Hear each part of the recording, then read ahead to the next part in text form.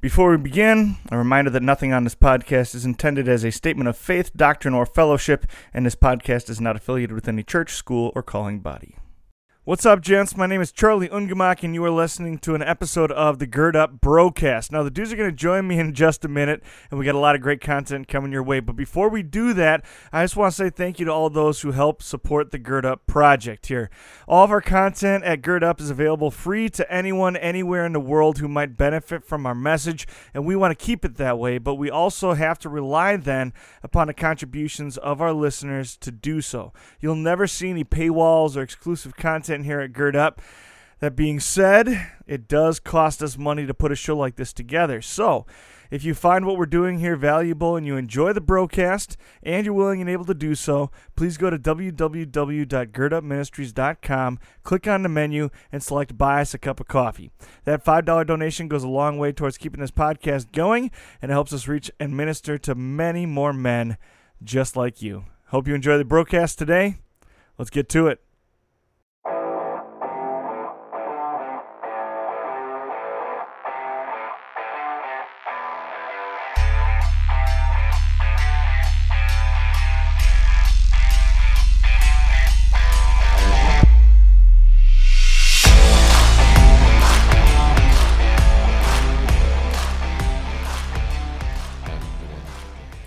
Calm influence today.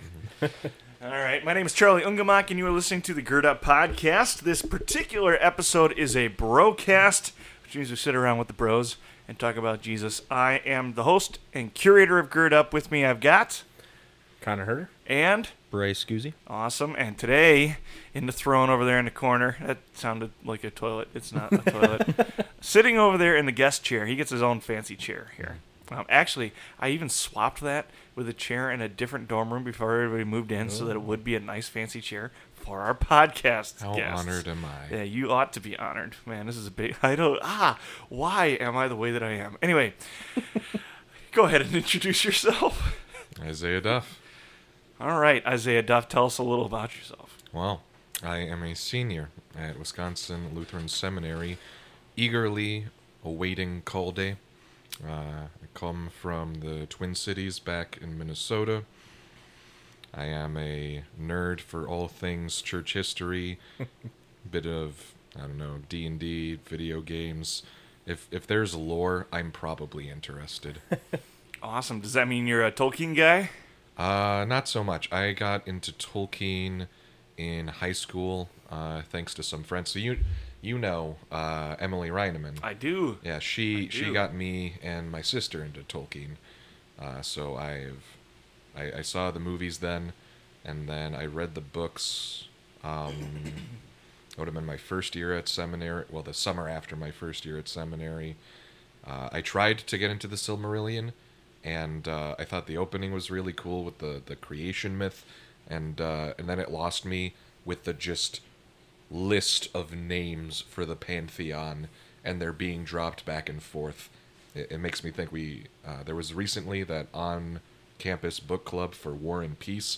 This was my fourth time trying to get into that book. I took notes. I took detailed notes. I was just trying to keep track of names. And in the opening scene, there's this stupid dinner party where suddenly you're introduced to like 50 nobles, and there's this one guy, and he's actually kind of an interesting character, and he's there with his wife, and for some reason, like, he and his wife don't get along. One is an introvert, one is an extrovert, but it just drops her name in the most subtle way, and then all of a sudden we're talking about the I don't remember how it describes it, but it's like the little princess sitting next to this noble, and the whole time I'm thinking, well, that's his wife, and then it describes how she is the most beautiful, marriageable age woman who's single in the room, and I'm going, wait, I've thought for like the past 6 pages I knew who this was. And that's about when I dropped out. That's the way I feel about Gone with the Wind. I love Jane Austen. I love like Victorian literature, which is a very similar, I mean, I know they're not the same thing, but it's a very similar style, right? And Pride and Prejudice is one of my favorite books that I've ever read. Like, I enjoy that kind of stuff. But Gone with the Wind, she will spend 25 pages describing the curtains that hang in the corner of the room of the window, it's hanging on the windows of the corner, whatever, in the corner of the room as she's looking out and waiting for the guy that she doesn't even know if she likes or not to come up the room. It's just like, I don't. Let me use my imagination. You haven't left any room for my imagination whatsoever. So. It's kind of like how when you read Lord of the Rings. Now, I appreciate Tolkien. He's a gifted historian and linguist and author. But you can tell this is a guy who would go out for walks and stare at a single tree for 20 minutes. I don't remember where I read that, but I did, and I just thought, that is the most fitting thing I have ever read about this man. My favorite on that ilk is G.K. Chesterton. Yeah, G.K. Chesterton would habitually get lost in London and have to call his wife and have her, well, not call, just telegraph his wife and be like, I don't know where I am or where I'm supposed to be, and she would telegraph him back, this is where you are, because she would get an address on the telegraph. She would telegraph him back, this is where you are, and this is where you're supposed to be. So often it would be like, you're at this station, you need to be home for dinner, things like that. He also wrote a 20-page essay on the qualities of pocket lint. It's like the greatest minds of the 19th century, and yet they couldn't even just hyperfixating. Couldn't even ride the train we all have without our own getting idle lost. curiosities. Yep. Awesome, I love it. Well, welcome to the show, Isaiah. Thank you. I'm glad to have you here. Isaiah is also an absolute brainiac, and I want to get into this a little bit. You have a very your preferred style of worship is very traditional and such. You want to talk about that a little bit too? Just certainly. A little. Which part of that? The brainiac or the liturgical? Well, let's talk about the liturgical thing a little bit. Sure. So I recently attended the Return to Wittenberg conference and partook in the worship. I was a thurifer for that, which for those who don't know liturgy lingo means I was swinging the incense swingy thing. Ooh. But my preference for liturgical worship comes down to the fact that our Lord and Savior Jesus Christ is present in the means of grace, in word and sacrament, and liturgical worship reflects that belief that Jesus is actually here. I don't think sometimes liturgical worship can be kind of stuffy or stiff. I don't think it needs to be. There's a real liveliness and joy to the objectivity of the means of grace, the closeness of Christ especially. I mean, for my own piety, in the sacrament of the altar where we receive the body and blood of Jesus. That's just the dearest thing to me in the universe. So for me, it's just sort of if I believe that, I want to act like it. There's a lot of big words I love you, there. man. There's a lot of big words there. All right. Well, I love it. This is the sort of thing where I'll tell somebody this is what I'm into, and everyone's giving me that kind of glazed look like what's happening right now, and then I drop the line, as you can imagine, I'm a lot of fun at parties. I can just see you posted up at the right party, just posted up in the corner, just lecturing, like not lecturing in a bad way, lecturing in a good way, just having not a dissertation. What when you're giving and taking? What do you call that? Dialogue, intercourse, discourse. Conversation. Discourse is where I was going. Just having a discourse on something important that nobody else understands. I love it. I love it, man. Anyway, okay, welcome. We got shout-outs to start ourselves off. So, Bryce, you got a shout-out to start the day? Yeah, I'm going to shout out Cooper Knoll. Oh. Why? That's about it. Why? He's a good guy, you know? Yeah. There's more to Thanks, that. Cooper. Yeah. Beautiful. Yeah. Great content. Go ahead, Connor. My shout out for this week goes to Gus Biga. Today was his first day giving a sermon, or I guess a little devotional in chapel this morning. And Gus tends to be very nervous when it comes to any type of public forum that has him at the center of it. And even in class before it, he was very nervous and that kind of stuff. And I thought he did a very good job. His tempo was fantastic. His message was great. So I think he's a great example of someone who wants to serve the Lord, knows his faults, and is willing to is willing to deal with them and willing to push forward despite his own shortcomings, whatever they might be. He's a beacon of humility. He It's is, awesome. yeah. The other thing is, I was thinking as he was preaching was like he's always been very good at writing his sermons. He's always has something worthwhile to say, but especially our junior year, but then also the senior year at MLC, he really struggled with the nerves, right, when he actually did the delivering. And it was so much. Most people, they like take 2 steps back when they get here to the seminary because the stakes are a little higher, right? Than evening chapel at MLC with 14 people in the room, right? Well, it wasn't like that for everybody, but my very first chapel was on the last Friday evening of the school year. Like what?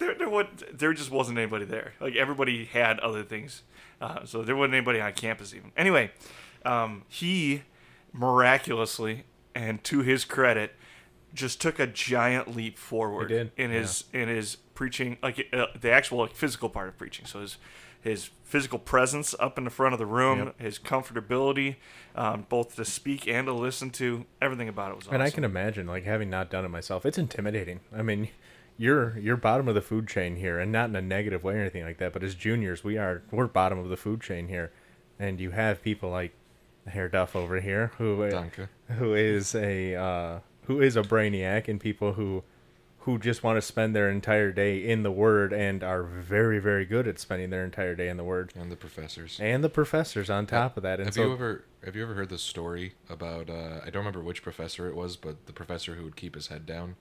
No. So there was a professor, I don't remember who it was, but every chapel he would have his head down, and he would just be listening. And if his head popped up, you screwed up. Oh no! He'd be doing 2 things. One, he'd be listening for heresy.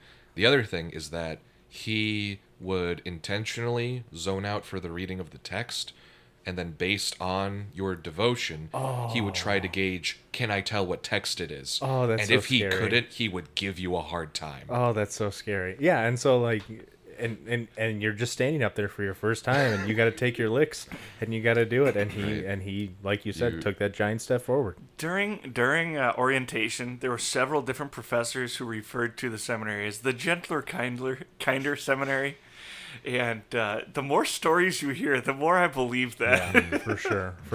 I believe it wholeheartedly. But it also, I mean, the synod that we're a part of has been renowned for excellent preachers for a very long time, and it's for good reason. Awesome. I'm going to shout out Professor Geiger, because Professor Geiger, this last week, we've shouted him out probably every week of the. He's awesome. A tradition Since now. like day one. He's doing great. But we've been going through the events of Holy Week, and first of all, I did not imagine. So we're going through the events of Holy Week in Greek. So we're reading them in Greek, translating them, and talking about them in depth in class. And I did not imagine ahead of time how emotionally taxing it was going to be, first of all. These are texts that we've heard so many times, and we've gone over them so many times, and we've read them so many times, and yet, like, my paradigms are shifting based on the conversations that we're having. And it has everything to do with his approach. Like, the reason he's getting shouted out so much is his approach. His approach is one which is both academically and just like personably excellent, right? So his approach suits everyone in the classroom, whether you're at the top of the language food chain or the bottom of the language food chain, and he is so thorough about his preparation. That he's able to effectively communicate exactly what needs to be said in a timely manner, and we cover volumes in minutes. It's amazing. And the fact that he just gives that all to us, online, like things that you would pay good money for in a book or something like that. He's just like, I just want you guys to have this because it's going to be useful to you someday. Yeah, and we all kind of groaned this afternoon when we got an email about having a test in that class next week, right? Yeah. But even there, like for the volume of content that we cover and the depth at which we cover it, I mean, the quiz is just like an add-on to make sure you're paying attention. Oh, right? yeah, Like for sure. They're not joking when they say things like, our purpose here is to prepare you to be a pastor, and the best way to prepare you to be a pastor is just to help you grow in faith. And the tests that we take are a great reflection of that attitude and behavior. I have used my isagogic notes from Geiger for every single gospel sermon I've preached. Yeah. There's always been some nugget in there that just is just useful. So like tonight, preaching on the gospel for this Sunday, Reformation, Matthew 10, and the point I remembered, or that I grabbed from my notes, was how we look for ease in the Christian life. We want the easy way. But in this text and others, Jesus says, no, persecution, hate, division, threats, that's the status quo. And the good news, of course, is that our Savior sees us through it. But I can't quite deliver it all here. But, Geiger has his own particular way of just giving it to you. And it simultaneously feels like a warm hug. And you're also just overwhelmed by how strongly, beautifully equipped this man is by the Spirit. Yep. You just look at him and you can feel the Spirit of God radiating off of him. Yeah, absolutely. Your shout out? Yes. Oh yeah, I'm supposed to have one of those. My shout out goes to my good friend Malachi Mortensen. Okay. Eminem. He is on his vicar year in Nebraska. Mein Sohn, if you are listening, I wish you well. Hello, it's been too long since we've talked. I plan on writing you a letter soon. Awesome. Yeah, Malachi is one of the reasons why I made it here to begin with. So he was an excellent, excellent Greek tutor at MLC. So shout out to Malachi for sure. He deserves some more shout outs. He also tutored me in Greek, so yeah, that's awesome. I was the tutor you had to sign up for, and I kept running out of students because they would either get good enough to pass their test and they didn't want me anymore, or they just gave up on Greek. I had like 6 students. Well, and I remember I only had like 1 or 2 sessions, and then that would be it. Yeah. Well, by the time they're basically telling you that you should request a tutor, sometimes it's a little too late. Yeah. For sure. Awesome. All right. We don't have anybody who donated this week, so if you'd like to help fund the Gird Up podcast, we're going to let you know how to do that. And next week, hopefully, we'll have somebody to shout out for donations to the podcast. So, we call it a cup of coffee donation because, Connor's going to read it because he's better at reading than me. And you got a nicer voice. Okay. Well, in reality, compared to Duff, but... No, don't mess up. Okay. This is new for me. We call it a cup of coffee donation because for the price of a cup of coffee, you can help support the ministry we're doing with young men. If you'd like to support or help fund the work we are doing here at Gird Up, I knew it. So close. Go to www.girdup.com, select Buy a Cup of Coffee in the main menu, and make your donation there. I also love that you don't seem to have any sort of Michigan accent until you get to www. You just go, Michigan. Yeah, www. I love it. Awesome. Yeah, so we'll make sure we drop a link in the show notes below. Please help support the Gird Up podcast. We love you. We appreciate your support. And we need it because we're all still in school. Yeah. Anyway, help us support you by supporting us. Do it. Manly quote of the week this week: fair seas and following winds never made a skilled sailor. So I have it credited here as FDR. Technically not FDR. FDR said calm seas never made a skilled sailor.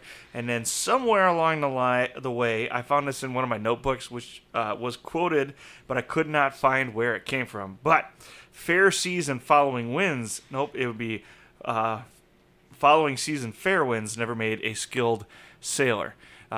Same idea. Director's obviously, cut. Yeah, the director's cut. Yeah, obviously just more nautical terms. The question here is, does it apply to men, and is it a manly quote? I'll just come out right away and say I didn't like it. I don't know, because you think about it. If you put me on a boat, okay, I don't know anything about sailing. I can run a boat when it has an engine, but if you put me on like a sailboat, I know nothing about that, okay? If you put a guy who's been sailing for years, no matter the weather, I would say, he is very skilled at what he does because he knows all this stuff, how to operate And if you're really a skilled sailor, you wouldn't go sailing in the ocean when there's a storm. How do you become a good sailor, Bryce? You learn how to sail a boat. And then once How you do you learn, do what do that? you do after that? You go and sail the boat. What do we call that, Bryce? Sailing the boat. What do we call it when we do something over and over that we've already learned how to do? What do we call that? Skill. How do you gain skills? By doing it over and over. What do we call? Oh my gosh! What do we Practice. call The that? word I he's feel looking like for I'm is stuck. practice. We You know one of those practice. video games where you have to pick dialogue options? Yeah, I feel yeah, like I'm yeah. stuck in a loop. Yeah. Practice, Bryce, and Yes, but but this quote is saying that it's the weather, like bad weather, that makes you a skilled sailor. No. You get skilled by practice, like you're saying. This is saying you're only skilled if you go through bad weather, essentially. So Okay, you Bryce, if you- wouldn't yeah. like Nietzsche's "What doesn't kill you makes you stronger." Well, That's something completely different. But it's related, isn't it? It's 'Cause related, but it's different. The essence of the quote is that you improve by overcoming difficulty. So it's not so much. Yes, the storm physically existing doesn't make you better, but having to overcome it does. And if you are a sailor and you only ever have calm seas, how do you get better? You need a bigger challenge. But you're still skilled if you're just a sailor in calm seas, right? Well, Or am I Right, but wrong? it's proverbial. It's not You- science. but I would say, okay, so the way I took this is the same way that we took the quote from last week where we were talking about the ship something about a ship that never experiences any hardship or something. I don't know. a ship is safe in harbor, but ships Right. aren't made for that. Yeah. So I took it in the same kind of context in that in order for a man to become secure in his masculinity, he has to experience hardship. And when you do experience hardship, that causes you to approach other hardships in life with more knowledge, with more understanding, and with more skills already at hand. And so it's an encouragement. I would say it's a manly quote. It's an encouragement for men to go out there to do the hard things, kind of like what David Goggins always said.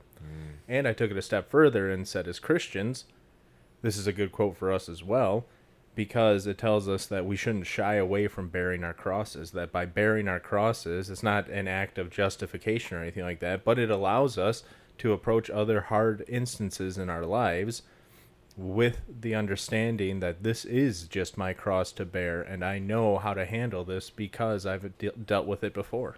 Yeah, I mean, who would you rather have sailing your ship? Somebody who has weathered storms, whether you're sailing on a stormy day or not. Who would you rather have handling your ship? Somebody that's sailed in many storms, or someone who's never sailed in a storm? It's like that movie we watched a couple weeks ago with Tom Hanks and not Captain Sully. Captain Phillips. Captain Phillips. Yeah, he's yeah. always a captain. Or somewhere. what was the other one where he also was a ship captain? He plays a lot of captains. Yeah, he does. He played- but in both cases, he was experienced because he had dealt with things because before. he'd done it over and over again. I mean, so I like to think of it kind of as a comparison of the two different places where you could sail. So, for example, like a peaceful northern Minnesota lake, there's certainly some danger there. You can still drown. It happens from time to time. Might you can be a also little sail cold. there. Yep, Might could be a little bit cold, right? And it's beautiful. It's pretty, right? But it's a whole other thing to go sail on the North Atlantic, right? Yeah. It's both more beautiful, but it's also more fearsome and more dangerous, right? And so you have this extra level of danger and beauty and even advantage, right? Because there's great money to be made if you can go sail the North Sea, right? But there's also that back end of it is far, far more dangerous. And so that idea of great risk equals great reward. There is no great reward without great risk. I'll admit you lost me. Now I just have the song Northwest Passage playing in my mind. But it's like any job. Like when you go to a new job, if you're working as an iron worker and that's your job, would you rather be trained by the guy that's been there for a year and Missing three fingers? missing 3 fingers, or would you rather be there with the old grizzled guy that's been there for 23 years and really doesn't want to talk to anybody, but he knows what he's doing? That's the guy I want to learn from. Awesome. Yeah. I mean, we got to understand that challenges and adversity are like a natural part of life, right? So a storm, Yeah. Oh. Just shut up. Okay. Bryce, I appreciate all I your know, that was a commentary, terrible you know. segue. That sounded like I was reading. All right, I didn't know. One is unable to grow without vulnerability, Bryce. So without vulnerability, you can't be sharpened. Like, iron doesn't sharpen iron unless iron actually clashes with iron. Yeah. Great. Yeah. I'm not asking you to concede, I'm just asking you to comment. Oh, comment on iron sharpens iron? On the comment quote. on what? The vulnerability. Fair quote. seas and following winds never made a skilled sailor. I guess I just don't like the wording of it because, listen. A sailor is still skilled if he knows what he's doing. I can understand if you're going to call somebody a sailor, if they have that title already in their name, there has to be some pre-existing knowledge. I can appreciate what you're saying Okay, there. think about it this way. Can you drive a manual car? I wish I could confidently say I could get from A to B. See, so I can drive a manual pretty well. I humbly say that, pretty well. So someone who's never driven a manual car, they could ride in the car with me and say, "Oh, like you're skilled. You know how to drive manual." They're not going to say, "Oh, you're not skilled because you've never driven a manual car in the snow," or something like that. Well, first of all, somebody definitely could say that. But then also, how did you get the skill, Bryce? I practiced.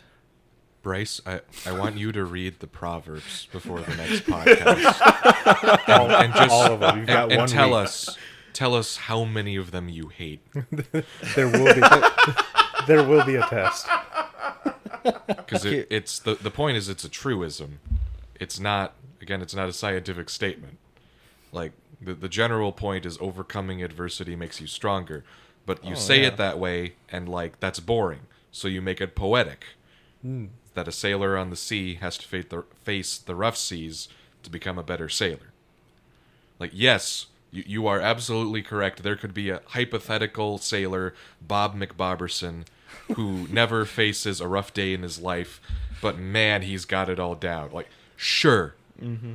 The point is, you go through the rough stuff, you get better in general.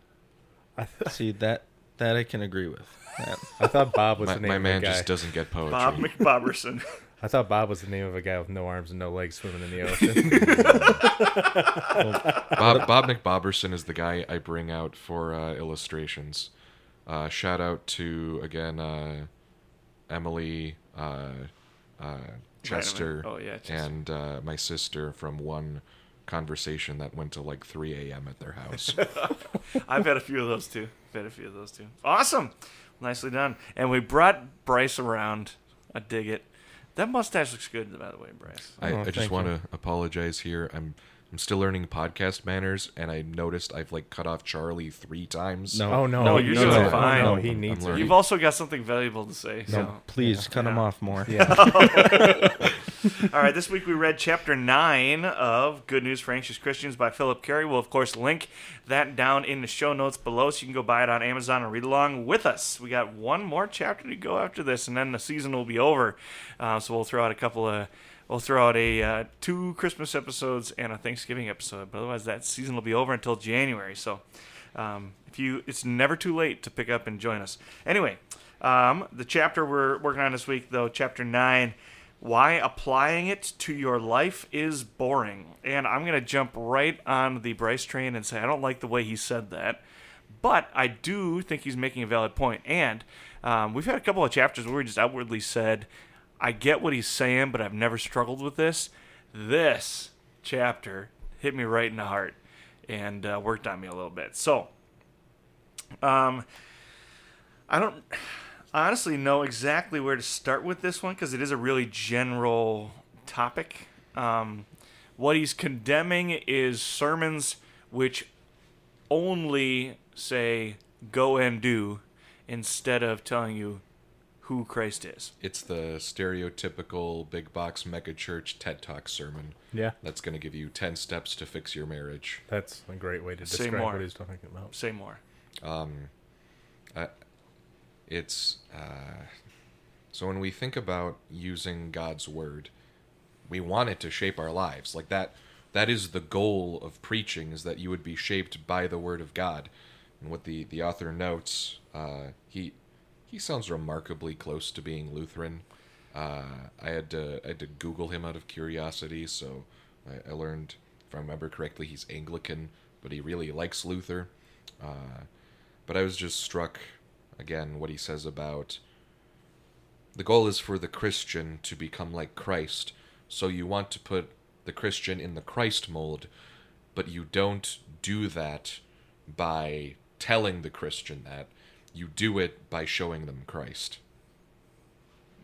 Yeah. Yeah. What's the problem the other way around? So I totally get what you're saying. What's the problem with doing it the other way? Why would it be an issue to just tell a Christian, instead of saying, here, I'm going to give you Christ and then hopefully you'll imitate him, why would it be a problem to preach a sermon that just says, hey, this is what a Christian looks like, go and do likewise? There's a couple of problems. One is, on a basic level, he didn't really make this point, but it stands, then Christianity has nothing different to say from any other religion. It may as well be Aristotle's Ethics, or Islam, or take any other religion. Then there's no point in it being different.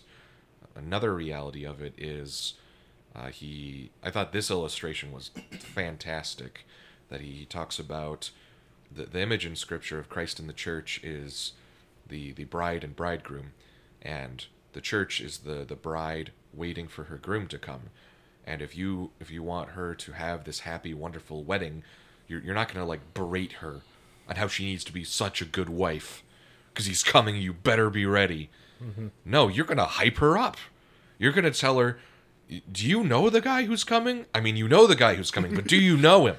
Yeah. Do you know how wonderful he is? Do you know how loving he is? Do you know how patient he is? Do you know, etc.? And that doing that for the Christian, it spontaneously makes love come forth, because the love is drawn out of you. And this is, John says it his own way, we love because he first loved us. That you have to receive from Christ to be able to give. I'm reminded of reading Bonhoeffer's book on the Psalms for middler class, where he talks about the reason we need the Psalms is that the Scriptures need to teach us to pray. Otherwise, we would pray out of the poverty of our own souls rather than the riches of Christ. What does that mean? So that what you and I would think on our own is not sufficient to face the world. And it's not sufficient for building a life either. That part of the reason, like we pray the Lord's Prayer every church service, and some people might think that's boring, and I would have choice words for them. But the reason we do that is because we want those words to shape us.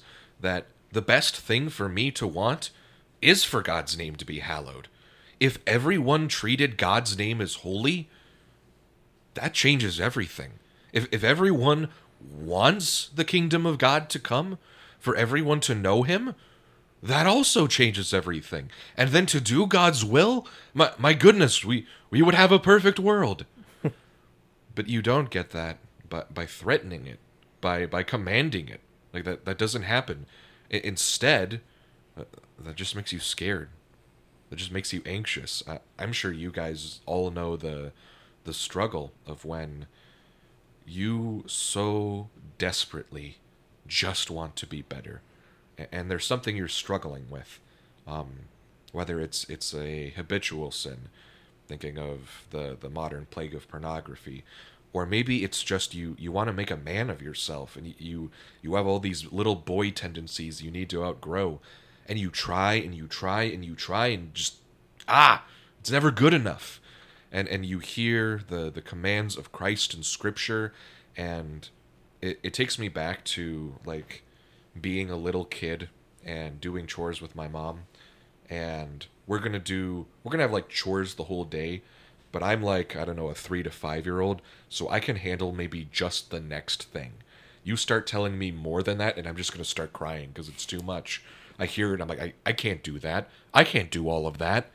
And it's kind of a similar thing where you hear the demands of God's law, and it's just, it puts me in that little kid mode of, I can't. I can't love. I can't make that happen. But then you bring me to Christ. And that love just comes forward. You really mean it? He died for all my sins? All of them? He means it? Then all of a sudden, I'm not thinking about me anymore. I'm thinking about everyone else. And I'm happy to do it, is the crazy thing. Is it's not just you're doing it, but you're happy to do it, and it makes you happy. You were scared before, and now you wouldn't rather do anything else.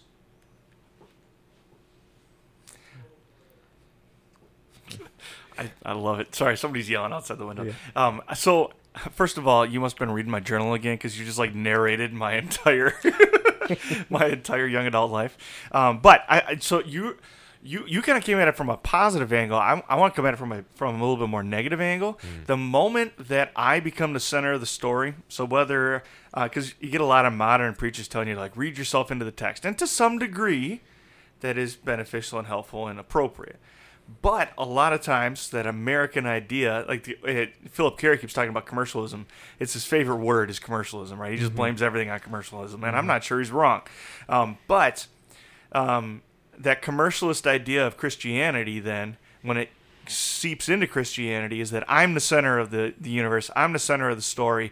Christ's story is all about me. It's all about my salvation, so forth, which then puts the impetus on me to make sure that my faith is secure, make sure that I'm doing the things that I should be doing so that I can be a good Christian, so that Christ can live me, so that Christ can save me. And very quickly, instead of keeping my eyes set on Christ and having hope in his sacrifice and his salvation, very quickly I become the Savior. Right? And the moment I become the Savior, I'm basically eliminating my own need for Christ and for the Christian faith, which is where you started, right? My faith is nothing if there is not a Savior who has died for me in my place as my substitute and taken that burden upon himself.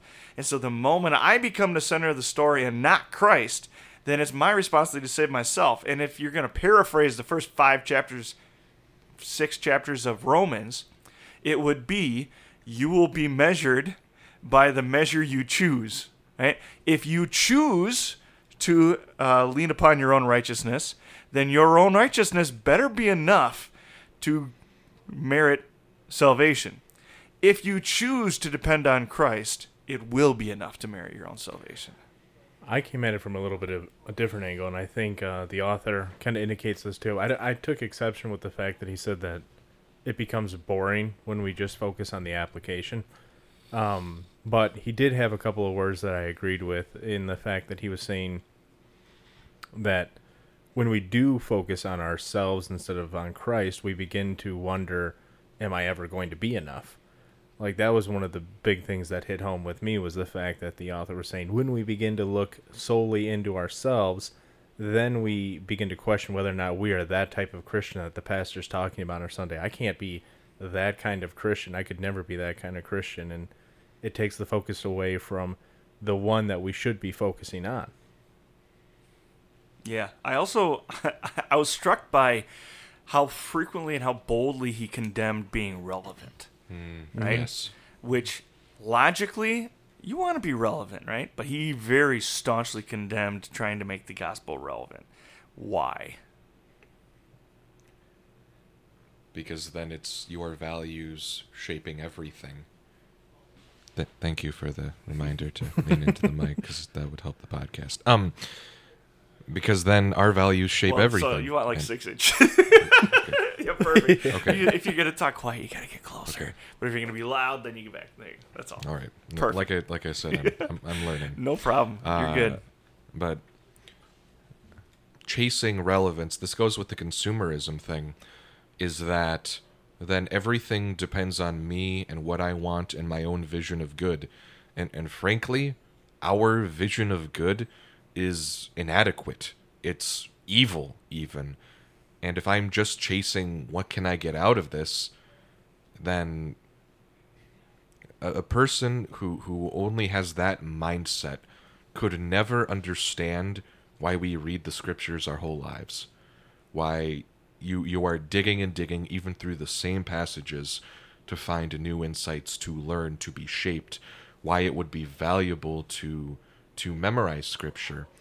And especially on relevance, it's that you lose the thing in itself, I think is the phrase he used, which there are philosophical connotations and references there, but I don't quite remember all the who's and Well, what's what I pulled out was when we try and make the gospel relevant, we try to reshape Christ into our own terms. Yeah. Right.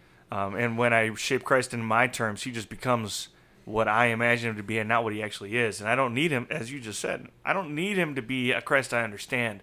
I need him to be a Christ that dies on the cross. Mm-hmm. Yeah, and he describes him as being beautiful and wonderful. And at one point, and paraphrasing a little bit, he kind of says, beautiful things aren't beautiful because we make them beautiful ourselves. Beautiful things are beautiful in and of themselves, and that's the same with Christ. That's what makes you beautiful, Connor. Thank you. I appreciate it.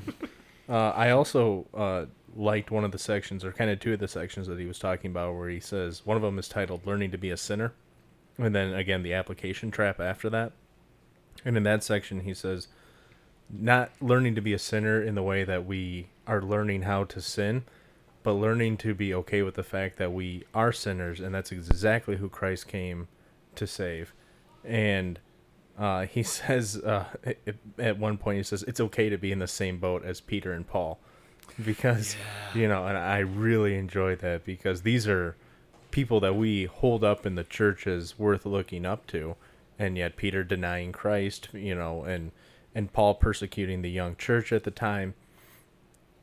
And yet those are the exact same people that Christ came to save. And so it's not about the person himself, it's about the one that came to save. The phrase he kept using over and over that was really impactful on me was, he came to save people like you.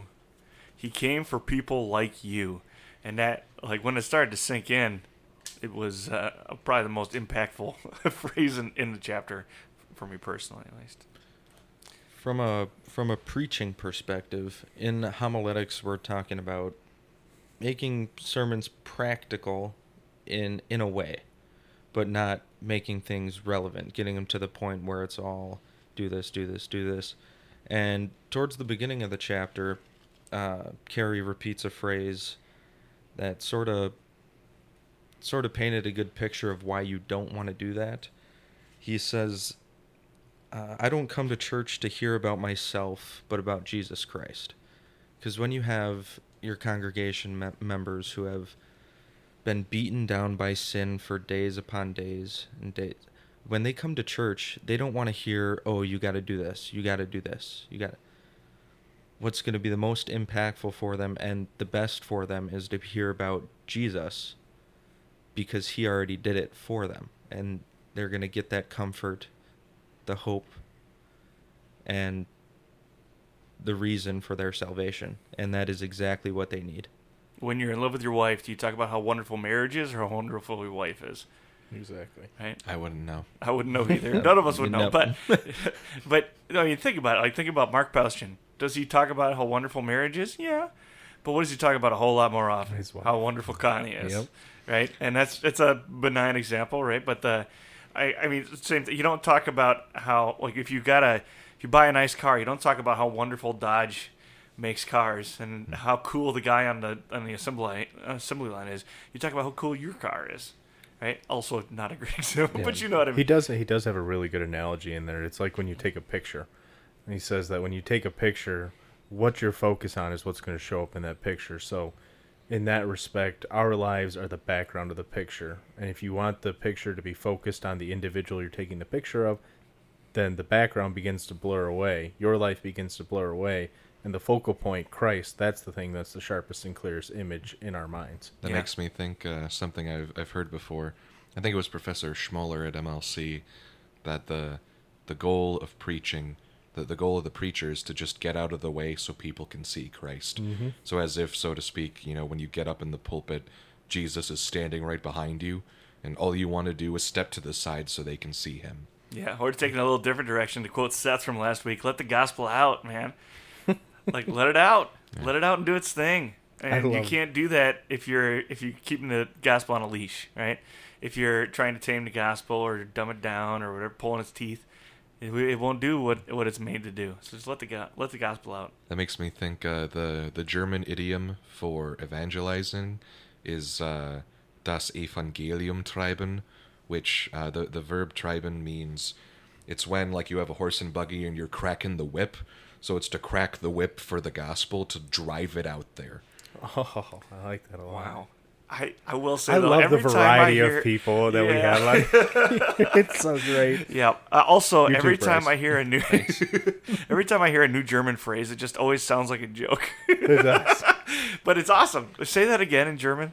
Das Evangelium treiben.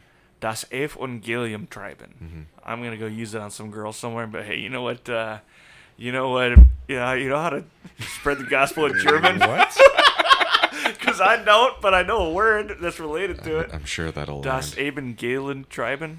Evangelium treiben. Evangelium treiben. There you go. If you're at home, practice along. Evangelium treiben. So in German, if you take the word gospel, think of like how it's spelled in Greek, euangelion, but change the like U to a V, and then in German, if you have a V at the start of a word, you pronounce it as an F. So Evangelium. Yeah. I can order. Don't a worry, beer. I've made all your viewers bored. No, and ruined definitely No. not. Dude, this is better This is a content than we've peek made in a long behind. time. This is a peek behind the curtain at what we do here. I can order a beer in Spanish, but that's about it. I could do a couple other things in Spanish, but none of them are beneficial or wise. Yeah. All right, going on to trivia here. You guys have a ringer today. Yeah, for sure. Bryce is still the reigning champion. Isn't that And I'm weird? not by any means surprised that Bryce is good at trivia. Let's see, though. Good at guessing. If he can be... That's what trivia is, isn't it? Yep. Guessing and making it look like you always do. Do you know the trivia of the word trivia? Tell us. So you have tri via, so the three roads. It was a place, I think, somewhere in Rome, maybe somewhere else, I don't know.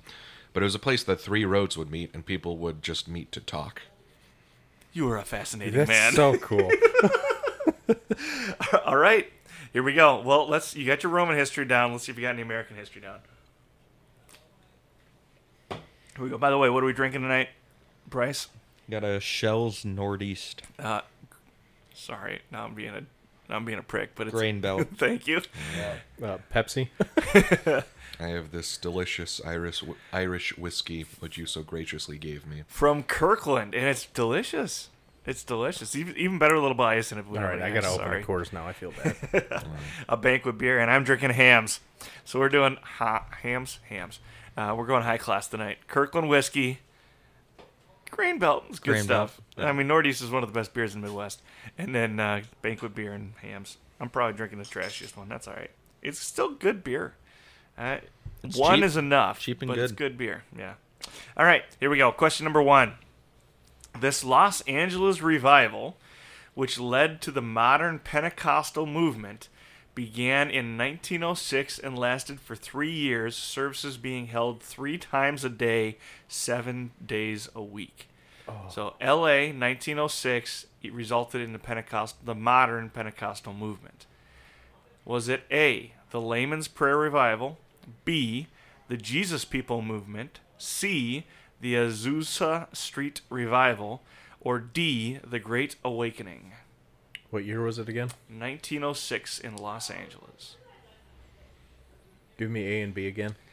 A, the Layman's Prayer Revival, B, the Jesus People Movement, C, the Azusa Street Revival, or D, the Great Awakening. So I haven't done this before. Is this like a first person to buzz in thing, or You can lock in your answer, and then I'll tell you the answer. okay, Azusa Street Revival? What do you think, Bryce?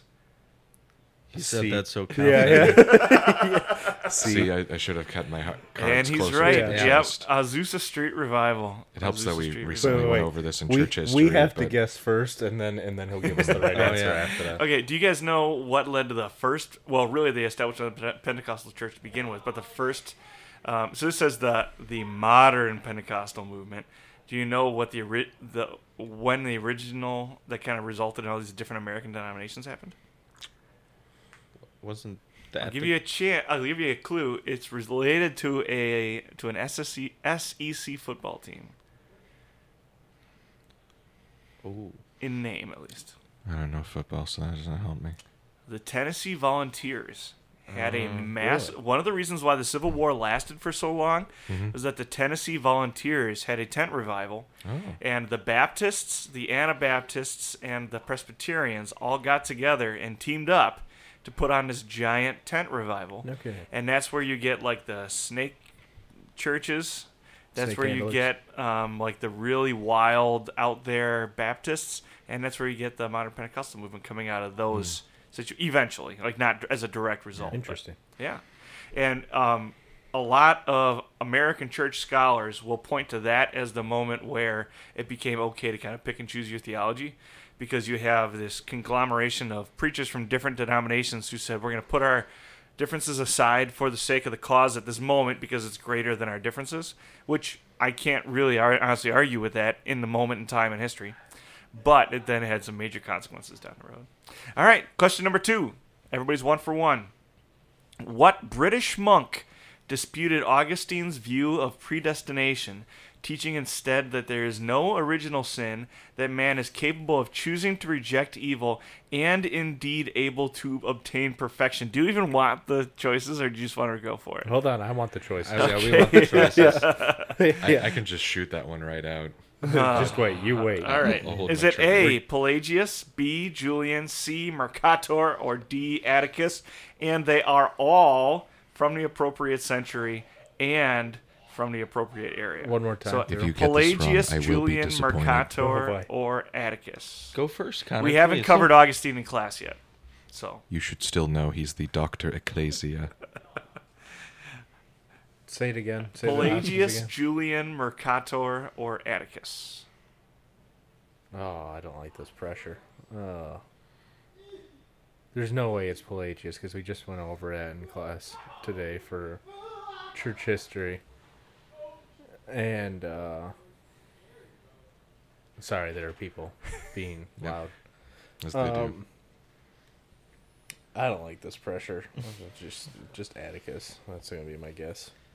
I'm going with Pelagius because that sounds like his heresy. So Pelagius it is. Yep. Yep. Really? Pelagius it is. Yep. Yeah. We just learned This- about I this. know. Connor. I just learned There about is it. no That's why I original didn't think- sin. Man is capable of choosing to reject evil, and they are able I to misunderstood to the obtain question. perfection. Okay, I So understand. one of the Yeah, yeah. chief errors Yep.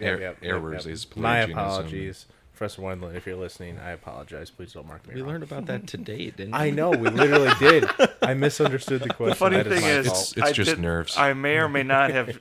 Well, I did. I put this together on Monday, and did not know that we were going to cover the content That's in funny. class today. Oh, I feel All really right. stupid for missing that.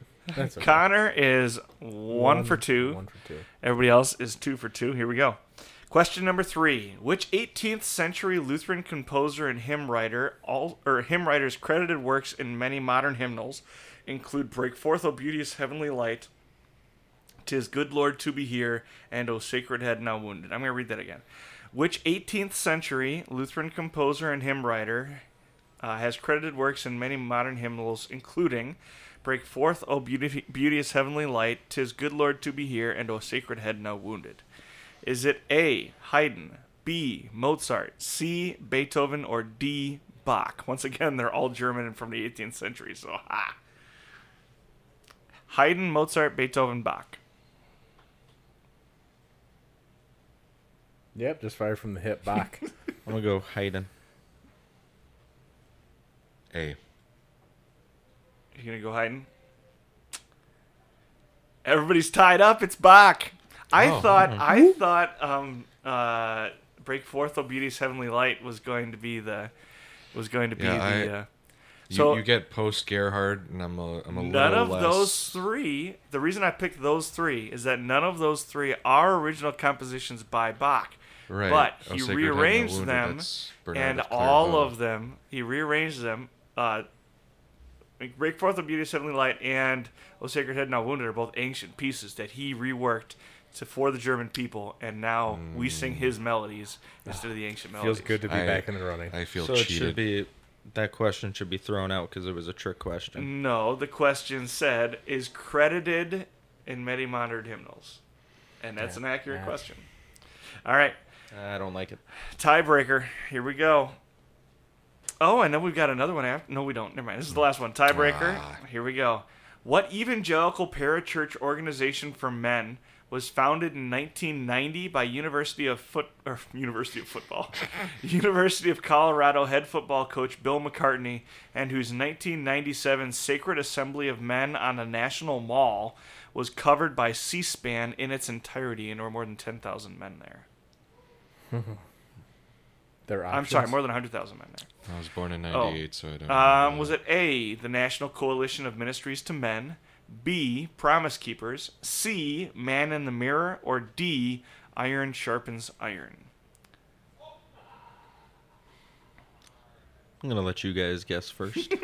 Do you know, or are you just mooching? I'm pretty sure I know. Repeat the options again. The National Coalition of Ministries to Men, Promise Keepers, Man in the Mirror, or Iron Sharpens Iron? Promise Keepers. Promise Keepers. Iron sharpens iron. Promise Keepers it is. Yeah. All right. Dethroned. Dethroned. Bryce has been dethroned. I listened to what is that book? Wild at Heart over Vicar Year, and he mentions that. That's the only reason I knew. So that. the new leader of Promise Keepers wrote his own book for men called Rise of the Servant Kings. Vastly better, not theologically, not always square, but vastly better than Wild at Heart. I used to be a big lover of Wild at Heart, and I think I still have a copy on the shelf. I still got all the Eldridge books because so many people read them, but I've stopped handing them out myself. Yeah. Which college was that again? Colorado. University of Football. I thought it was football. Because University of Colorado at Boulder. there was another football coach. I forget what college it was, but he used Iron Sharpens Iron as a... I think that was As a Martin Luther method. College. No, it wasn't. No. No, that's where Hebner got it from. Oh. But I wasn't sure how far that one coach took it, so I was like, that's probably a good guess. Yeah. Yeah. Well, this, like I said, this was nationally covered and it was huge. So, yeah. All right. Nicely done, fellas. You did great. Top 3 overrated desserts this week. Desserts that are overrated. So, it doesn't necessarily mean that they're not good, but they're overrated. All right. Anybody have one that they want to lead with? Sure thing. Carrot cake right off the bat. Oh, that's a good. Carrot Okay, cake. but good carrot cake is good, though. I've had good carrot cake, for sure. But when you go to Walmart and you buy their carrot cake, terrible. It's the only dessert that I don't like at Quick Trip, too. Of their I don't bakery. like their carrot cake either. I like their pumpkin rye. Speaking of, I'm going to lead with Quick Trip Glazers. Thank you. I love Quick them. Trip glazes are not. Yeah. They're dear, but especially with people's funds going off, they're oversaturated. Yeah. And I'm trying to The Dunkers, lose some weight. The Dunkers are better than the Glazers, Yes, I for sure. agree. Yeah. but they're still Wholeheartedly. gas station donuts. Yeah. Yeah. They're good. They're still gas station donuts. There's something in the morning if you need to run. Like, okay, Quick Trip whatever. is not just a gas station. It's just a gas station. It is a lifestyle. Having worked there, It it's is just a lifestyle. It's, it's, also just a gas station. It's Zach Zuberber's favorite restaurant. Wow. That doesn't surprise me. That's one of our inside You got, jokes. you got one, Bryce? Yeah, I'm just gonna go with regular cake. Like I love ice cream Like cake. birthday cake? Like Let them just, eat cake. just regular, like anything where it's just a regular cake. Any flavor in particular? Any red velvet or vanilla or Wait. Wait. You say regular, which is like indicating baked- bland, No. generic, no. Like yellow. and then you say red velvet. No, like regular. I could accept just general, generic, okay, whatever. cake, whatever, Like, box of philosophically, that is acceptable. Yeah. But then you choose the specific category of red velvet. Just listen for a okay, second. enlighten me. When I say regular cake, I mean regularly baked. So like where you put the flour and the whatever and all the ingredients and you throw it Is in there the like oven. What do you a mean French by press regularly? mode of baking? Like, Okay, what do like- you mean? Okay, ice cream cake is not regular cake. Does Does the that make baker have to sense? do a 360 no scope? Like, what do you mean? No, It's the okay. hokey pokey. Do you bake an ice cream cake? No. Yes, all you the- bake the cake portion of the ice cream cake. Yes, but listen, it has ice cream No, in it. I It's buy it different from than Dairy a regular. Queen. Like everyone else. Yeah, like a sane person. Okay, but ice cream cake is different than regular cake because Okay, regular cake is Bryce, just what makes it ice cream cake and not just a giant sheet of ice cream? it has cake on it. And how do you make cake? But it's not regular cake by itself. Regular cake Okay, is can just we Bryce, at least I get am- you to I'm very concede that curious. red velvet cake is not normal cake? no because it's just regular Okay, cake okay. with food coloring. Hold- It has hold. buttercream frosting on it. It is not regular cake with food coloring. If somebody's is trying not, to right? sell red velvet cake and it is actually regular cake with red food coloring in it, I am on your team. But you are wrong about red velvet cake. I'll give you one chance. Explain to me your category of regular cake. What makes it regular? Define our terms. anything, Be a dogmatician. Okay. Anything you can go to the store, okay? Buy one of those little packs, Betty Crocker. throw some ingredients in it, throw it in the oven, out comes a cake. That's That is so reg- broad. But That's either so broad that doesn't help the conversation, or you mean like specifically like the like top shelf versus bottom shelf of cakes, and you're saying like yeah bottom shelf, and in which case that doesn't help much either. Let's ask this question: would red velvet cake from like a restaurant or a bakery that specializes in desserts be good? No, because okay, listen. Whoa. Wow, Not gonna lie, I sort of blanked when I heard your question. that's fine. But You see anything red velvet. that's anything that's bread with frosting. That's what cake is, right? Bread with frosting is overrated. I see Charlie looking so disappointed right now. Okay, all right, I'll Why just do change we- my answer to say red velvet cake is overrated. Alrighty, Why do That we that invite way him it'll on the save show? us. Charlie, what's your Hurts. Jell-O. Okay. I hate Jell-O. Yeah, I can It's understand wiggly, it's slurpy, it Yeah. never stays, it's gross. And then if you get the little old ladies at church to put like whipped cream and carrots and stuff in it, Jell-O's the worst. that. Yeah. You're terrible. You just said red velvet cake isn't good. Yes, 'cause and now red- you're telling me I'm terrible for saying Jell-O's not good? Yes. Oh my goodness. All right, so You're fired. My number 2 is pineapple upside down cake.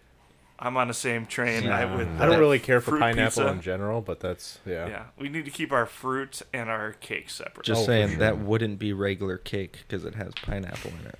Okay. So you put Just that. to help my point. How is? that's why we have them on Okay, the show. done. but I'm going with you. I'm gonna say fruit pizza. Also, it's not Fruit pizza. dessert. It's just fruit that you ruined by It's a putting fruit extra salad sugar on decided. it. Yeah, You're A terrible. fruit Having salad an idea. on a pizza. yeah. On a Having an pizza plate. identity Go crisis. ahead. Of course, now everyone's looking at me. I have it pictured in my head, but I can't think of the name of it. The sticky thing made with cereal. Rice Krispie treats. Yeah, Rice Krispies. You don't like. I won't no, disagree no, with hold- Charlie. Charlie just disagree hates with hold- everybody right now. Yeah. I Hold did on. say I Hold did on. define my terms to say it's not that it's not good. It's just that it's overrated. It- I can actually I'm- get behind you. I'm also thinking like if it's good Rice Krispies, that's one thing. But so often, like when it's set out in like a cafeteria sitting, it's Oh, like yeah. gotten like hard, and it's just disappointing. So it like for me, it's with the asterisk of like thinking about you take the grand sum of all Rice Krispie treats. And right there in the middle is the hard thing that's set out that's just disappointing. Actually, now that you say all that, I can't remember the last time I had a Rice Krispie treat and thought, yeah, that was worth it. But when it I is know, good, I know it's happening. When it is I good, can't tell you when the it's last great. time was. You need to make them but with when it's Fruity not Pebbles. good, it's just disappointing. Yeah, Fruity Pebbles. when you make them with Fruity Pebbles, they're pretty good. When they're gooey and you have to like pry them out of the pan and they kind of like goop. Oh, That's not bad. All right, what heretical thing do you have now for us? Brad? Oh boy. Before you say it, you're already wrong. Just so you know. We in the- declare our anathema preemptively. yeah, there's gonna be a whole new creed, the Bryce Creed. Well, I figure in the spirit of Thanksgiving, I will say pumpkin pie. Ah, jeez. Jeez. I kind of get it though. Are we talking I like love gas pumpkin station pie, but I pumpkin kinda pie? get it. Not that it's not good. It's overrated. Very overrated. I will also say, I used to think that sweet potato pie and pumpkin pie were basically the same thing. A good sweet potato pie blows a pumpkin pie out of the water. And the first time I had a really good sweet potato pie, I kind of ruined pumpkin pie for me. Shout outs to Mrs. Taylor, dear mom and a teacher in a congregation where I served as a vicar. Had a bunch of us, the staff, over for a Thanksgiving dinner. That sweet potato pie was amazing. What are they doing? They're really into it. They are rioting out there from his opinions. Yeah. Oh, They heard yeah, your that's takes what on they're doing. dessert. What were you about to say, though? Oh, I was just about to say, sweet potato isn't a dessert. Sweet potato pie is. It's like saying apples aren't a dessert. Like, yeah, you're right, but apple pie is. By the way, what do you eat with your apple pie? I Whatever don't like, it's served with. I don't like apple pie. So. Vanilla ice cream. You don't like If apple you're a pie? real Wisconsinite, you eat it with sharp cheddar cheese. I've And always it will wanted to try it. blown, it will blown your mind. Yeah. It will Past blow tense. your Already, mind. Yeah. already past tense. It will have I blown think that'll your mind. make Yeah. me. I'm talking to aorist here. It Yeah. will have already. Well, It's no, that that'd future be, that- perfect. It's that yeah. hard. Well, pluperfect would be. It's that hard It sheet will of ice have you're blown driving your across. mind, yeah. Was- I think Anyway. that would make me not enjoy it as much as I already do. I'm willing So. to try it. Like I've never tried it before. So. It just is a genuine question. Yeah. Bryce. When when we're naming these things, are you thinking of like the gas station versions or like the pick and save versions? Or are you they're thinking like of like homemade. homemade? ones? Ugh. Interesting. The So only- what do you like? Okay, I've never been a fan of pie. Okay, but the one pie that I did enjoy was a member from my dad's old congregation made If you us say rhubarb, You say I'm gonna. key lime. made me a rhubarb pie, Oh. and I really Rhubarb liked pie it. is great, Connor. I don't know what's wrong with you. And- how can you be from Michigan and not like rhubarb? Rhubarb pie is disgusting. But like pumpkin pie, I can do, Rhubarb pie is disgusting. even though it's overrated. Apple pie, I cannot do. But and then every other pie I've tried, I don't like pie.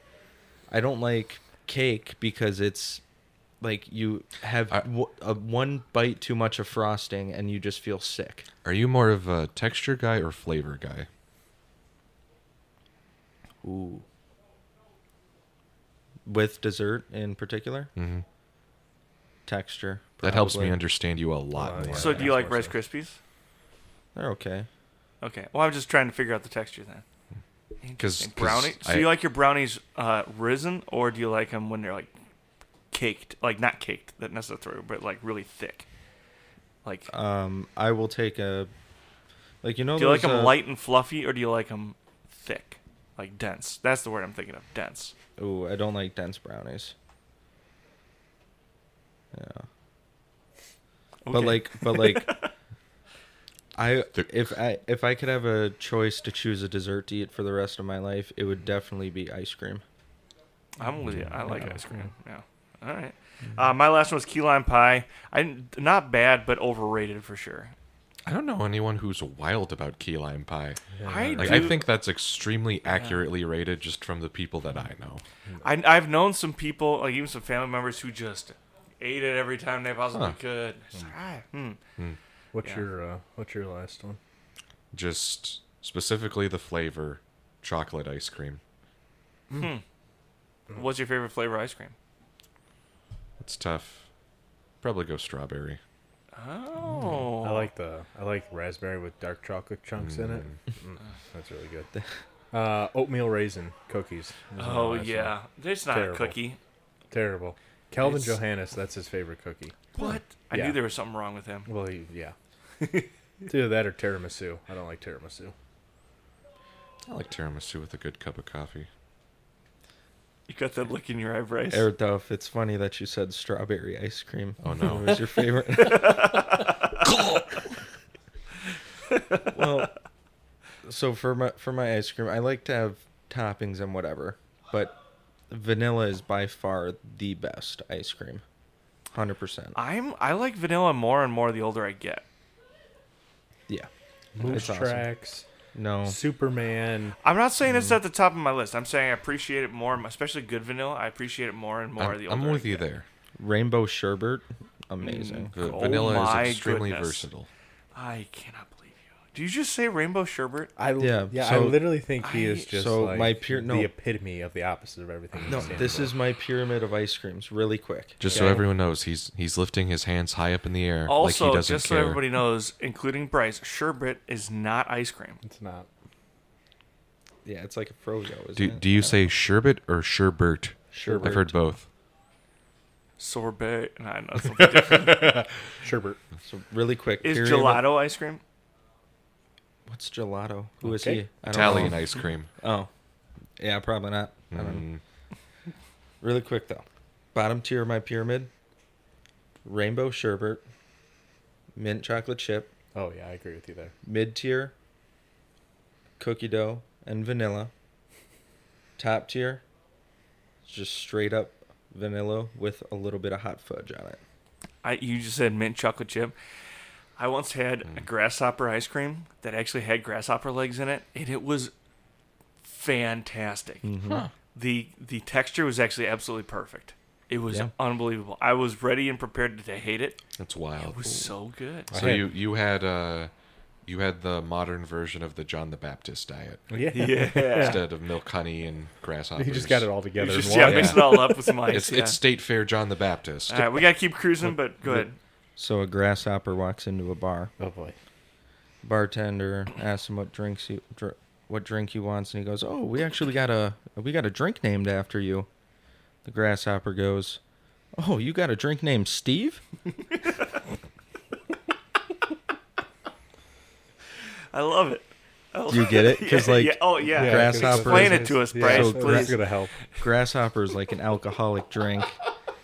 So when the grasshopper walked into the bar and the bartender said that to him, I'm assuming the grasshopper's name was Steve. yeah, the grasshopper's name was Steve, not grasshopper. Was his full name Stephen or Yeah, yeah. Stephen or Was this are they grasshopper just named in honor of Professor Geiger? Oh. How long does a giant grasshopper live? Like, what is the lifespan on a giant grasshopper? I don't know, but he's going into a bar, so probably at least 21 years. Or is that 21 years relative to it? Yeah. Oh yeah, it's like Literally, dog is it years, like dog grasshopper So years. it's only like 3 years. So old. like, if the total lifespan is We've 3 wasted. years, then by the time you get to 3, then you're actually 70. Did you guys hear about the oldest like dog just died? yeah, he was like, 31. I yeah, did see 31 in human Is there a years. punchline coming? that. or No, are we- no, that's like legit No, news. that's a real thing. This makes me think of the memes when the lemur from Zaboomafoo died. Oh yeah. Do you know what Zaboomafoo just- is? Yeah, that I just remember went- Zaboomafoo. okay. Do you know Yeah. what Is that Zaboomafoo from lemur died? Madagascar or something? Okay. What? Let's just go. They're young. They're young. Okay. Anyway, okay. When we go down to my folks' house to do that Christmas podcast, I'm gonna request ahead of time that she makes rhubarb pie and say it's because you love it, and get a big old Don't you do rhubarb that to me. pie. Don't you do that? And to she's me? gonna be so excited, but Connor, and you're gonna have And I'm to gonna eat it because you're I gonna have to to. eat That's it. a great idea because then I'd get some too. I know, and I love it. Yeah. All right. Moving on to our reading this week. I didn't write down what week of the church year it is, but we are reading from Revelation. It's All Saints Day. So I chose the reading from All Saints Day. Let me clarify that. So we're reading for Revelation chapter 7, verses 9 through 17. Got the ESV here. I'll read 9 and 10. Brydos, why don't you read 11 and 12? Connor, 13, 14. And then Isaiah, you can read to the end. Sound good? right. Awesome. After this I looked, and behold, a great multitude that no one could number, from every nation, from all tribes and peoples and languages, standing before the throne and before the Lamb, clothed in white robes with palm branches in their hands, and crying out with a loud voice, "Salvation belongs to our God who sits on the throne and to the Lamb." And all the angels were standing around the throne and around the elders and the 4 living creatures. And they fell on their faces before the throne and worshipped God, saying, Amen. Blessing and glory and wisdom and thanksgiving and honor and power and might be to our God forever and ever. Amen. Then one of the elders addressed me, saying, Who are these clothed in white robes? And from where do they come? From where have they come? I said to him, Sir, you know. And he said to me, These are the ones coming out of the great tribulation. They have washed their they have washed their robes and made them white in the blood of the Lamb. Therefore, they are before the throne of God, and serve him day and night in his temple. And he who sits on the throne will shelter them with his presence. They shall hunger no more, neither thirst any more. The sun shall not strike them, nor any scorching heat.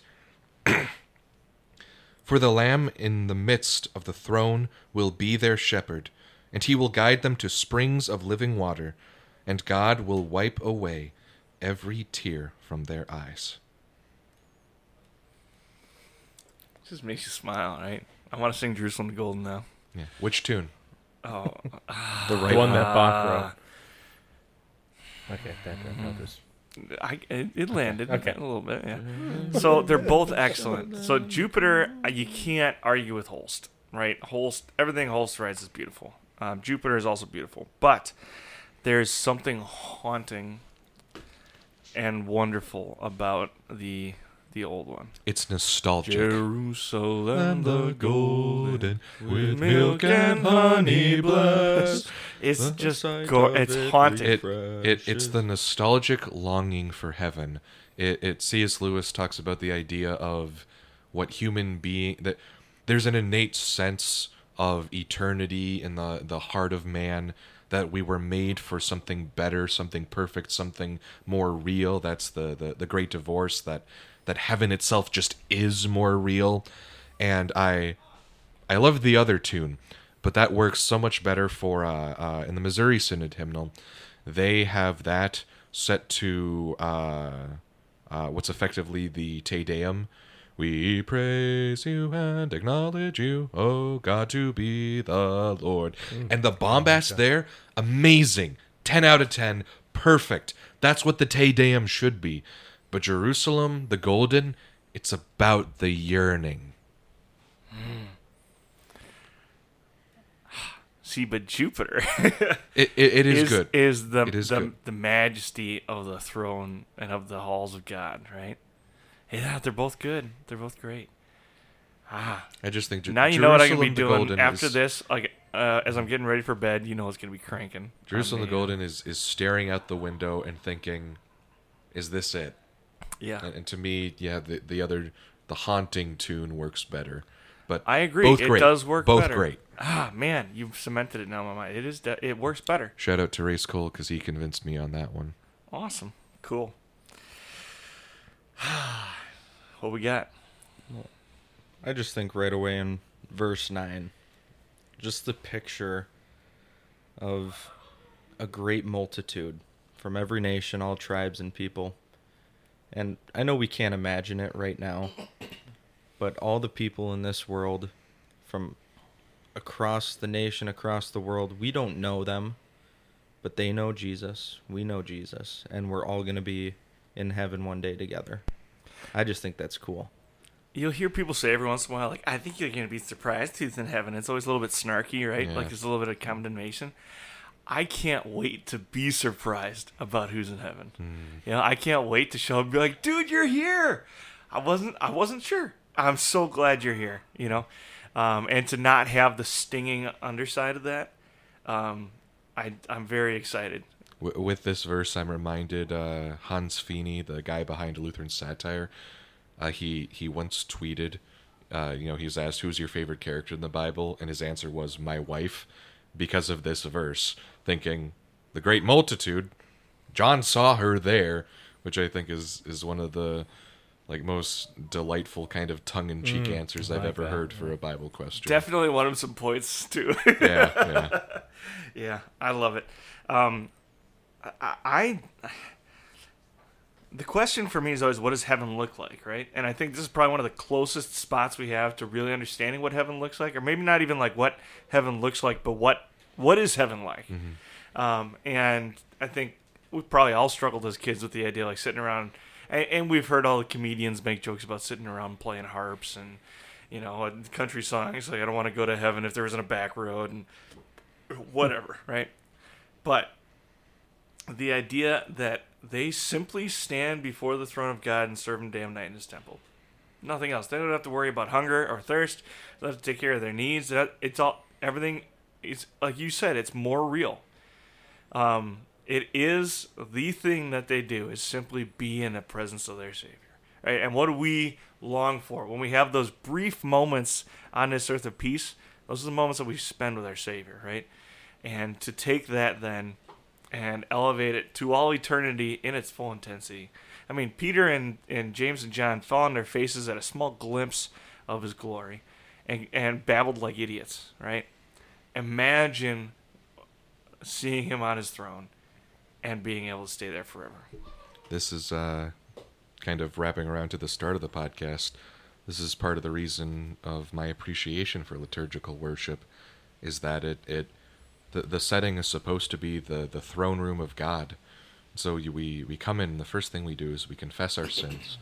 And God is faithful and just, and he forgives us all of our sins. And we hit the first peak of the service, the sermon, and there God tells us what he wants us to know. If it's, higher church and you have a gospel procession, then Christ is in the midst of his people, like the lamb being in the center of the city and the light radiating.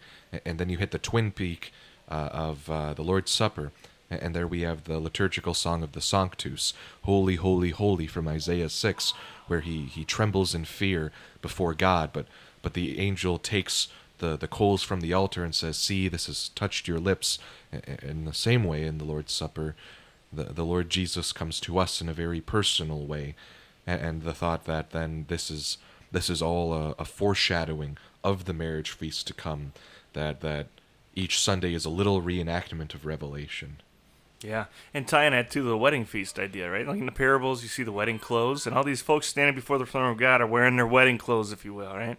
And how have they been washed clean? They haven't washed them clean themselves. They've been washed in the blood of the Lamb. And so you still have that brutal idea of this is blood, right? And one of my favorite images from any book I've ever read, because it just so starkly stands out in my mind, is in Stephen Mansfield's Killing Jesus, which the more we do eisegesis, the less I love the book, because he doesn't get all of his details and everything right, and there's a lot of hyperbole and stuff in there. But when he talks about what the city of Jerusalem would have looked like on the 14th of Nisan when they're sacrificing these lambs, you're talking about millions of people need to be fed, and the lambs cannot be killed ahead of time. You're not going to the butcher shop. And they all need to be killed in the same place. And imagine the blood flowing down the side of the hill from the temple into the Kidron Valley. Imagine standing at the bottom of that hill.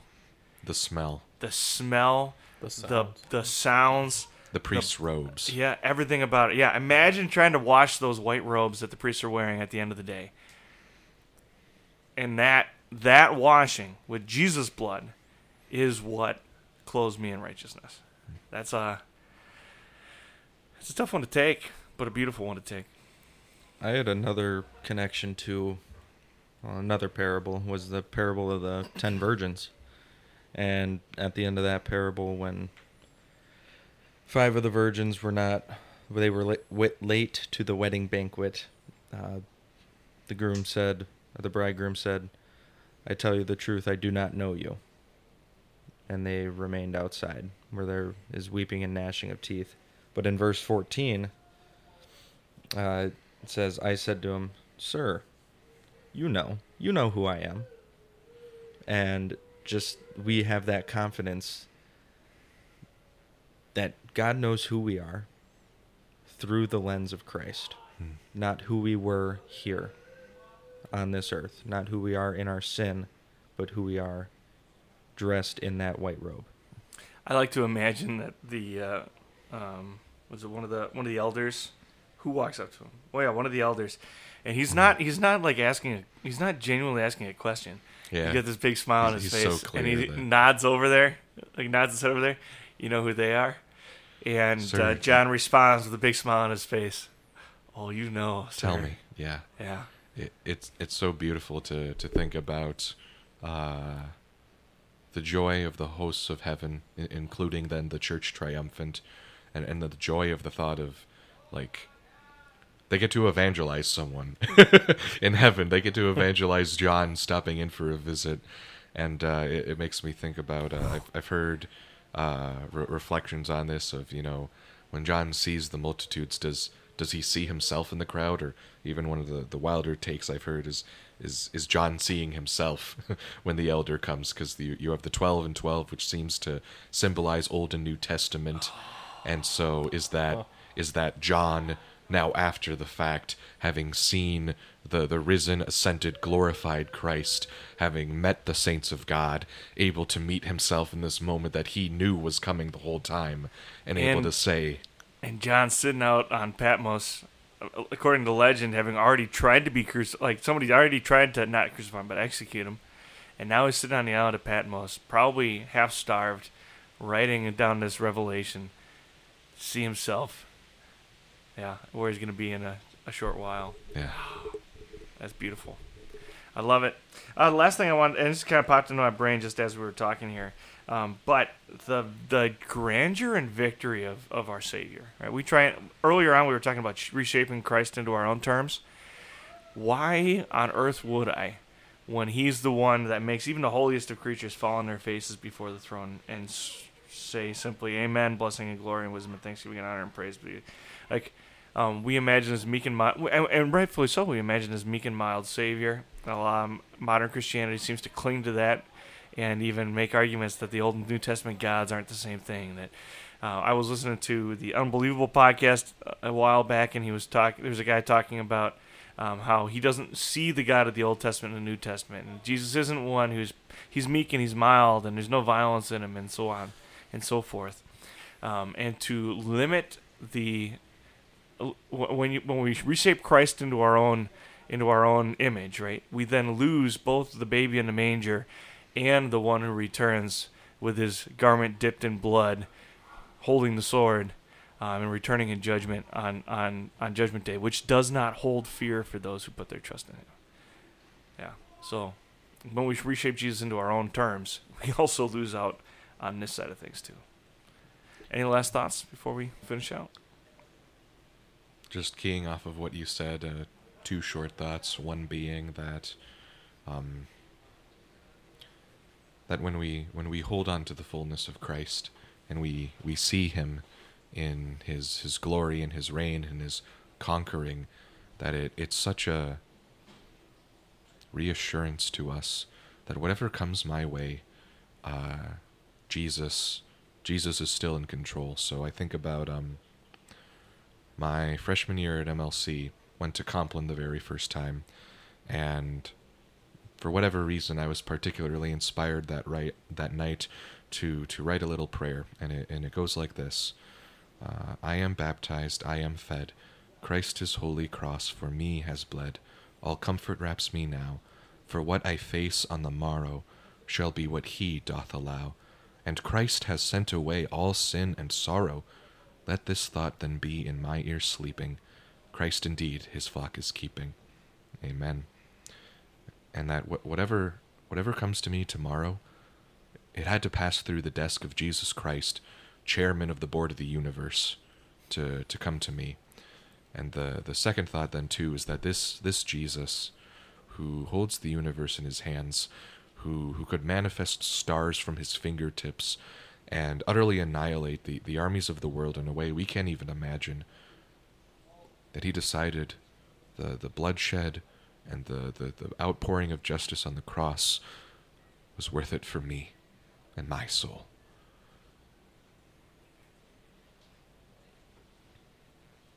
You're really going to make me have to ask you for your social media after that? Oh, man. Duff, I don't know what life holds for you, brother, but no matter where you go and what you do, you got me in your corner, brother. Danke.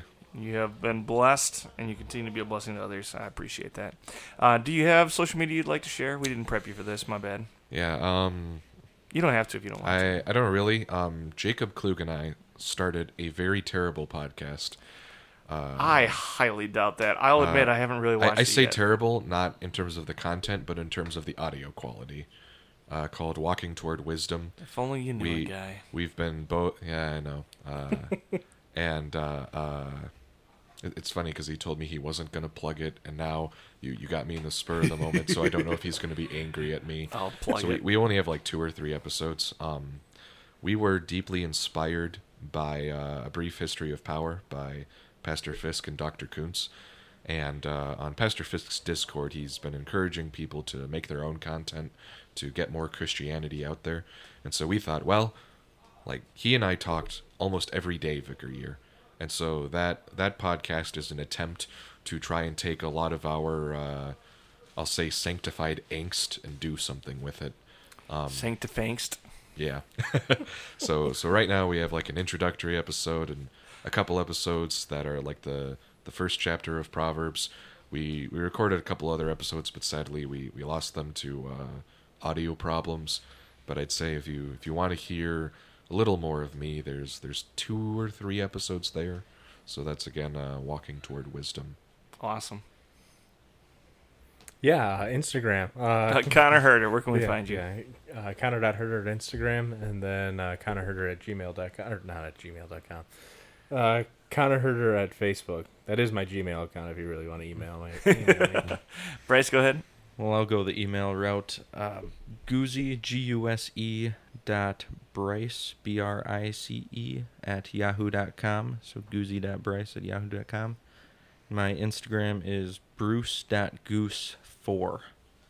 That is bruce.goose, the animal goose, 2 O's, 4.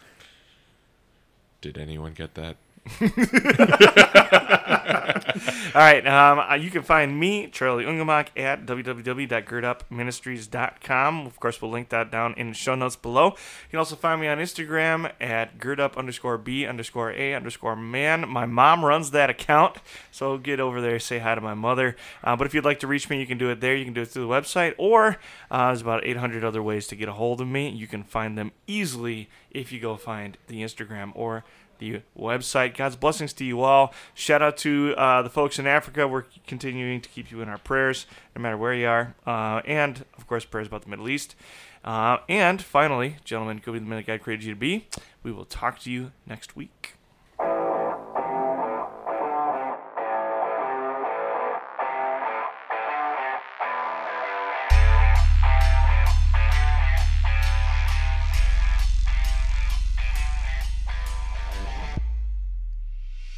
On behalf of all those involved in producing, recording, editing, and distributing this episode, thank you for listening to the Gird Up Podcast. If you'd like to contact us with comments, questions, or suggestions, you can reach out to us at any of the links in the description below or on our website. Please consider supporting the work of Gird Up Ministries by donating on Patreon, shopping at our online store, or making a $5 cup of coffee donation at www.girdupministries.com. Those donations help us make more great content just like this for young men just like you. Make sure you like, friend, follow, and subscribe to Gird Up and all of our guests on your social media platforms, and consider leaving a 5-star rating and review wherever you listen to the Gird Up Podcast so that others can find us and be blessed by our content too.